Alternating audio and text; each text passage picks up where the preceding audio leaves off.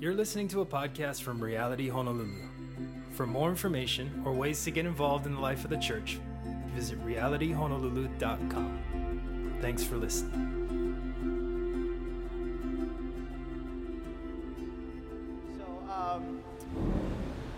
Let me pray for our time. We're finishing out our 6-part series. This is reality, what is most important to us, what is foundational to us. And my hopes are that this series has been, if you're new, it's been helpful. If you've been around for years, then it's reminding us who we are. But let me just pray for our time in the Word of God, and we'll get into it. God, we're just so thankful for the report of the way in which you've used us at this school. We're blown away by just you leading us here in the middle of COVID to a new space, and the way in which you're using the church to really make incredible impact for your glory and for your kingdom. And God, we just pray that as we spend time in your word and worship and the fellowship, that you would be, you'd speak to us, God. Speak to us now in Jesus' name. Amen. Well, our 6th and final topic of this series that we've been in is timely on this Family Sunday because we're talking about community and relationships. What this is. That we value community and relationships and following Jesus together as a family. This may be our last, like our 6th of 6 topic, but it is so important to us and really do believe this is what God has called us to be. And if you've been around, you hopefully have seen this. God has so beautifully knit this church together, and I believe that this church is a faith family, that we're meant to be a family. We're meant to be a community that is filled with rich and deep relationships, that do life together, all while pursuing Jesus as one church ohana. So I believe we're meant to be. The last few years we've seen this come to pass, and I believe that God has a lot more in store. But not only does that sound good, like that sounds good, right? That's a great thing to live into. But the reason why we want to do this is that we see in Scripture like this modeled or spoken about quite a bit, right? If you just look at the inception of the church, for an example of the church being a community, just go to the beginning. Throughout the New Testament you see this, but if we're going to go back to like the inception of the Christian church, back in the book of Acts, right? Acts chapter 2, we see that the church is formed. Jesus dies, he raises from the dead, he ascends to heaven, and the Holy Spirit comes upon the church. Jesus is out of there, and it's all just Christians like you and I left, and like, oh, we're all on our own now. And they start this thing called the church in Jerusalem, just about 2,000 years ago, almost exactly. And we get a description in Acts chapter 2 of how the Christian church, we say it's worldwide, but it was only in one city at that time, pretty much, right? We get a description of how the church ordered themselves and how they acted and what was important to them and what they valued, right? So we're going to read a section of Acts 2, and remember, this is speaking about a group of men and women that are starting the church that are days old. The church is not 2,000 years old. There's no denominations. It's just like 120 people. I mean, there's some more now because Peter preached the sermon and actually a lot more got saved. The little church. This is the description of Acts chapter 2 of what the church was like and what we should live into. It says in verse 42, all the believers devoted themselves to the apostles' teaching and to fellowship, and to sharing in meals, including the Lord's Supper, and to prayer. A deep sense of awe came over all of them, and the apostles performed many miraculous signs and wonders. And all the believers met together in one place, and they shared everything they had. They sold their property and possessions and shared the money with those in need. They worshiped together at the temple each day, met in homes for the Lord's Supper, and shared their meals with great joy and generosity, all the while praising God and enjoying the goodwill of all the people. And each day the Lord added to their fellowship those who were being saved. Do you see how much together, witness, communal the church was? Like, do you see that? From the moment the worldwide Christian movement was birthed, like our faith, all of this is supposed to be lived out in community with one another in relationship. Like you may have heard the saying, I mean, I grew up hearing it, Christianity is not supposed to be like a Lone Ranger thing. It's kind of a funny, Christianese phrase, but the whole idea is like being like an individualistic ideal in Christianity is like opposite of what it's supposed to be. It's supposed to be communal, collective, what's best for the whole of us, who's in need, let's meet that need. It's very much together and with each other.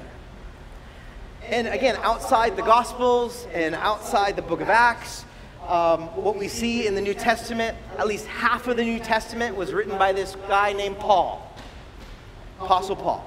Out of the 27 books, 13 or 14 are traditionally attributed to him.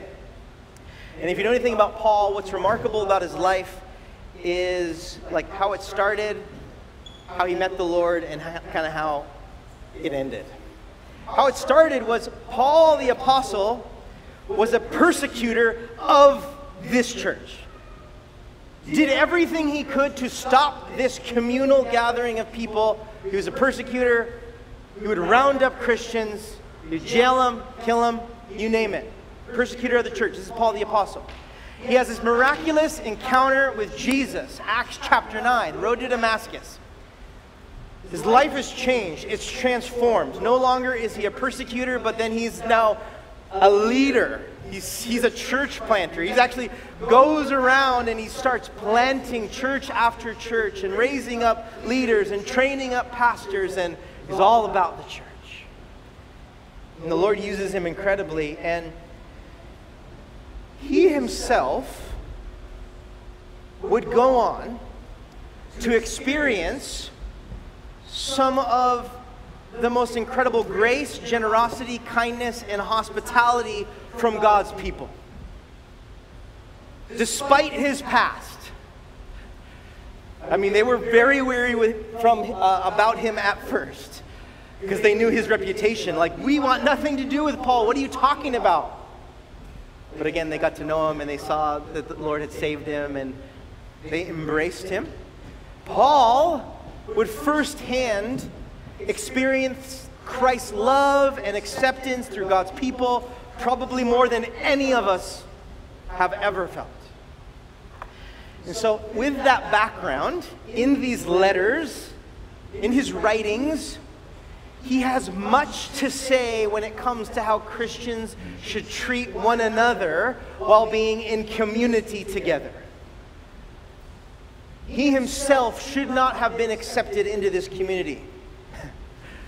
He wanted to ruin it at one point. He made a valiant effort to destroy the church. But then he became a starter of many Christian communities and many churches. But I want to just read through about a dozen verses from not only his letters, but also other writers in the New Testament. And I want to make the point, I want you to see it, of how often the idea of one another, or how we treat one another, how the church should act. And I want this repetition to sink in, because it'll be repetitious. Allow Paul's words and other New Testament authors of how, as Christians, we ought to treat one another to sink in. John 13:34. A new command I give to you. Love one another as I have loved you. You must love one another. Words of Jesus. John 13:35. By this, everyone will know that you are my disciples if you love one another. This is Jesus. People will know that you follow me by your love for other people. Paul, in the book of Romans, Romans 12:10, he says, to the church in Rome. Very new, very fragile, right? Persecuted. Be devoted to one another in love.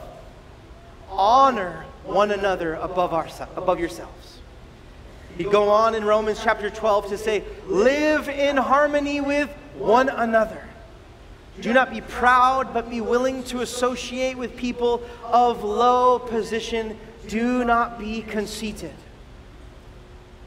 2 chapters later, Romans 14, Paul continues and he says, therefore, let us stop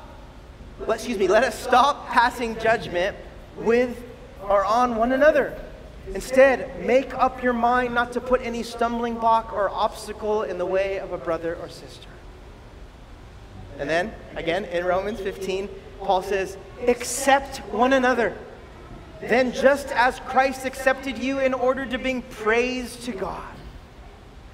1 Corinthians 1:10, Paul to the church in the city of Corinth says, I appeal to you, I beg of you, brothers and sisters, in the name of our Lord Jesus Christ, and all of you agree with one another in what you say, and that there be no divisions among you, that you be perfectly united in mind and thought.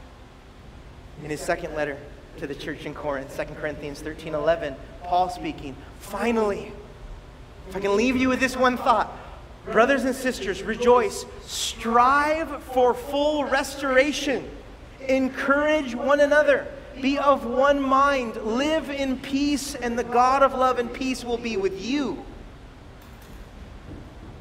To his letter to the church in Galatia, Galatians chapter 5:13.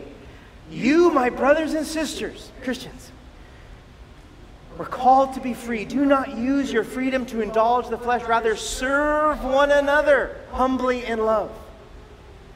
To the church in Ephesus, Ephesians 4:2. Another group of Christians. Be completely humble and gentle. Be patient, bearing with one another in love. He goes on to say in Ephesians 4, be kind and compassionate to one another, forgiving each other, just as in Christ God forgave you. What does he do? He continues the theme to the church in Colossae, Colossians 3. He says, bear with each other and forgive one another. If any of you has a grievance against someone, forgive as the Lord forgave you. Peter, another one, in chapter 3, verse 8, says, finally, all of you, be like-minded, be sympathetic, love one another, be compassionate and humble. And in 1 John 4:7, John says, dear friends, let us love one another, for love comes from God. Everyone who loves has been born of God and knows God. There's more than a dozen examples that I just gave you. The Bible has a lot more. But I did this to show us the repetition that these New Testament authors, in the formation of this thing called the Christian church, was trying to get their point across. They were trying to hammer the idea of the importance of community, relationships, and our treatment of others. The key point, like the takeaway, I believe is this, that the way we treat others, the way we treat one another, especially those inside the church, our brothers and sisters, directly tells us of our love for God. Okay, now I'll be honest, this gets a little sobering. So just hold on. So for instance, if we treat each other poorly and unloving, and we're unwilling to do these things, if all those verses I read do not describe the way in which we interact, the sobering thought is we actually have a us and Jesus problem. Because again, Jesus said, people will know you love and follow me if you love them. So if you don't love them, you've got an issue with me. That's where the sobering, like, buckle up going, oh, wow, okay, it's not just like a character trait. I've actually got like a me and Jesus thing going on. And I do think that So much of, obviously, this horizontal relationships we have with one another is directly affected by how our vertical relationship with Jesus is. Right? If we have not allowed the love of God to fully permeate us and change us and transform us, and if we're not open to God changing us to be more like Him, then yes, our love for one another will be affected. We love, as 1 John would say, because He first loved us. And so when it comes to the church, why Christianity is supposed to look so countercultural is how the Bible describes the church should look like. This is what I mean. As we all know very well, so much of our world today is divided over different issues. Very quickly, really divided, really heated. And sadly, though, the differences we have absolutely have divided us. And much of the world around us we live in, much of our nation, we will not be in relationship with someone that's different and votes different, and you name it. But here's something enormously different that is supposed to mark the church. Whether we live into it, that is the question. But at least what we are to strive to is that the church, see, we're supposed to be united around Jesus, but like full of diversity. Like diversity in every way. How we look, our political stance, I mean, go down the line. Those things are not supposed to be the things that unify us. Jesus and what He did is the things that unify us. I heard some claps from some kids. I like that. They're getting it. Because once again, our love of God and love for one another is meant to supersede whether we agree with each other or not. And heads up, we all disagree with each other on something. This is what you need to know. Uniformity in the church is not the goal. I do think we've gotten that wrong over 2,000 millennia. We've got to look, everything's got to be exactly the same. That's us. I don't think so. This is what I think. I think loving each other in close community despite our differences because of the love of Christ is the goal. That we're actually really different, but because of Jesus, that's better and that's bigger. That's the goal. It's not uniformity, it's loving people and loving those around us despite our differences. So what our heart as a church is that we would be more than just a Sunday service. We'd be more than just you do events together. But our hope is that our faith would be lived out with other believers in relationship with one another, that despite our differences, that we would be committed to one another, that we would work through conflict. I know nobody wants to do it, but did you see the 14 verses I read? There is nothing about, if you disagree with someone, you should depart the fellowship from them. It says the opposite. It says, forgive them as the Lord forgave you. Accept them as Christ accepted you. Right now it's getting real.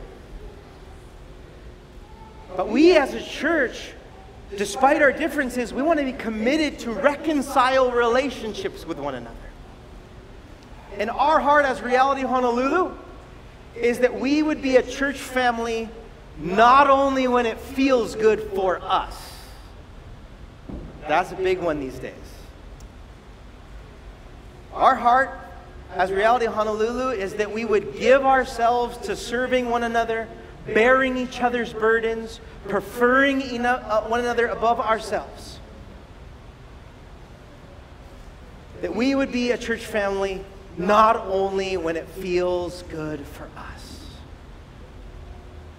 For those of us that call this church home, my hopes are that you would feel that you are a valuable part of this. That each of us are meaningful and have purpose and are a part of this, an integral part of this.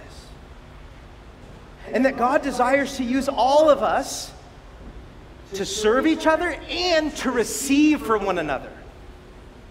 And that's also hard.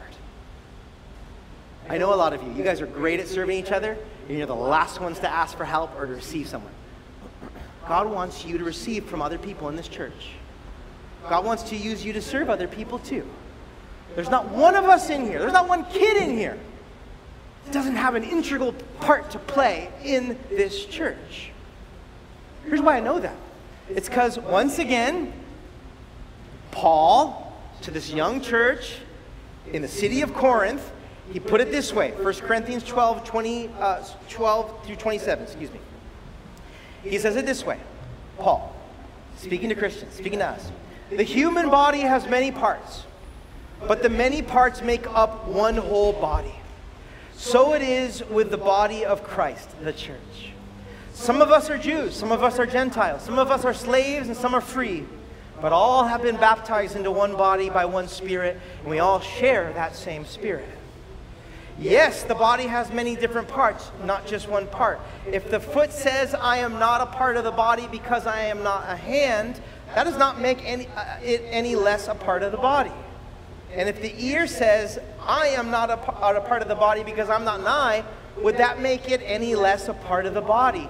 If the whole body were an eye, how would you hear? Or if the whole body were an ear, how would you smell anything? He goes on to say, but our bodies have many parts, and God has put each part just where He wants it. How strange a body would be if it had only one part. Yes, there are many parts, but only one body. The eye can never say to the hand, I don't need you. The head can't say to the feet, I don't need you. In fact, some parts of the body that seem weakest and least important are actually the most necessary. And the parts we regard as less honorable are those we clothe with the greatest care.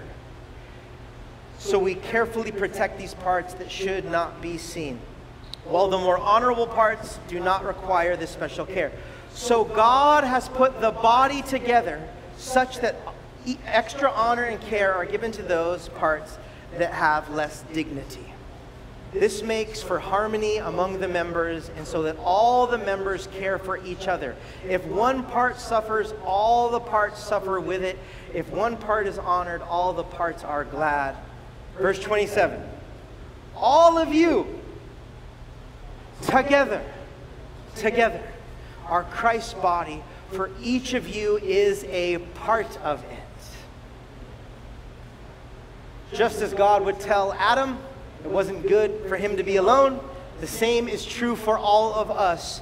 It is not good for us to be outside Christian community.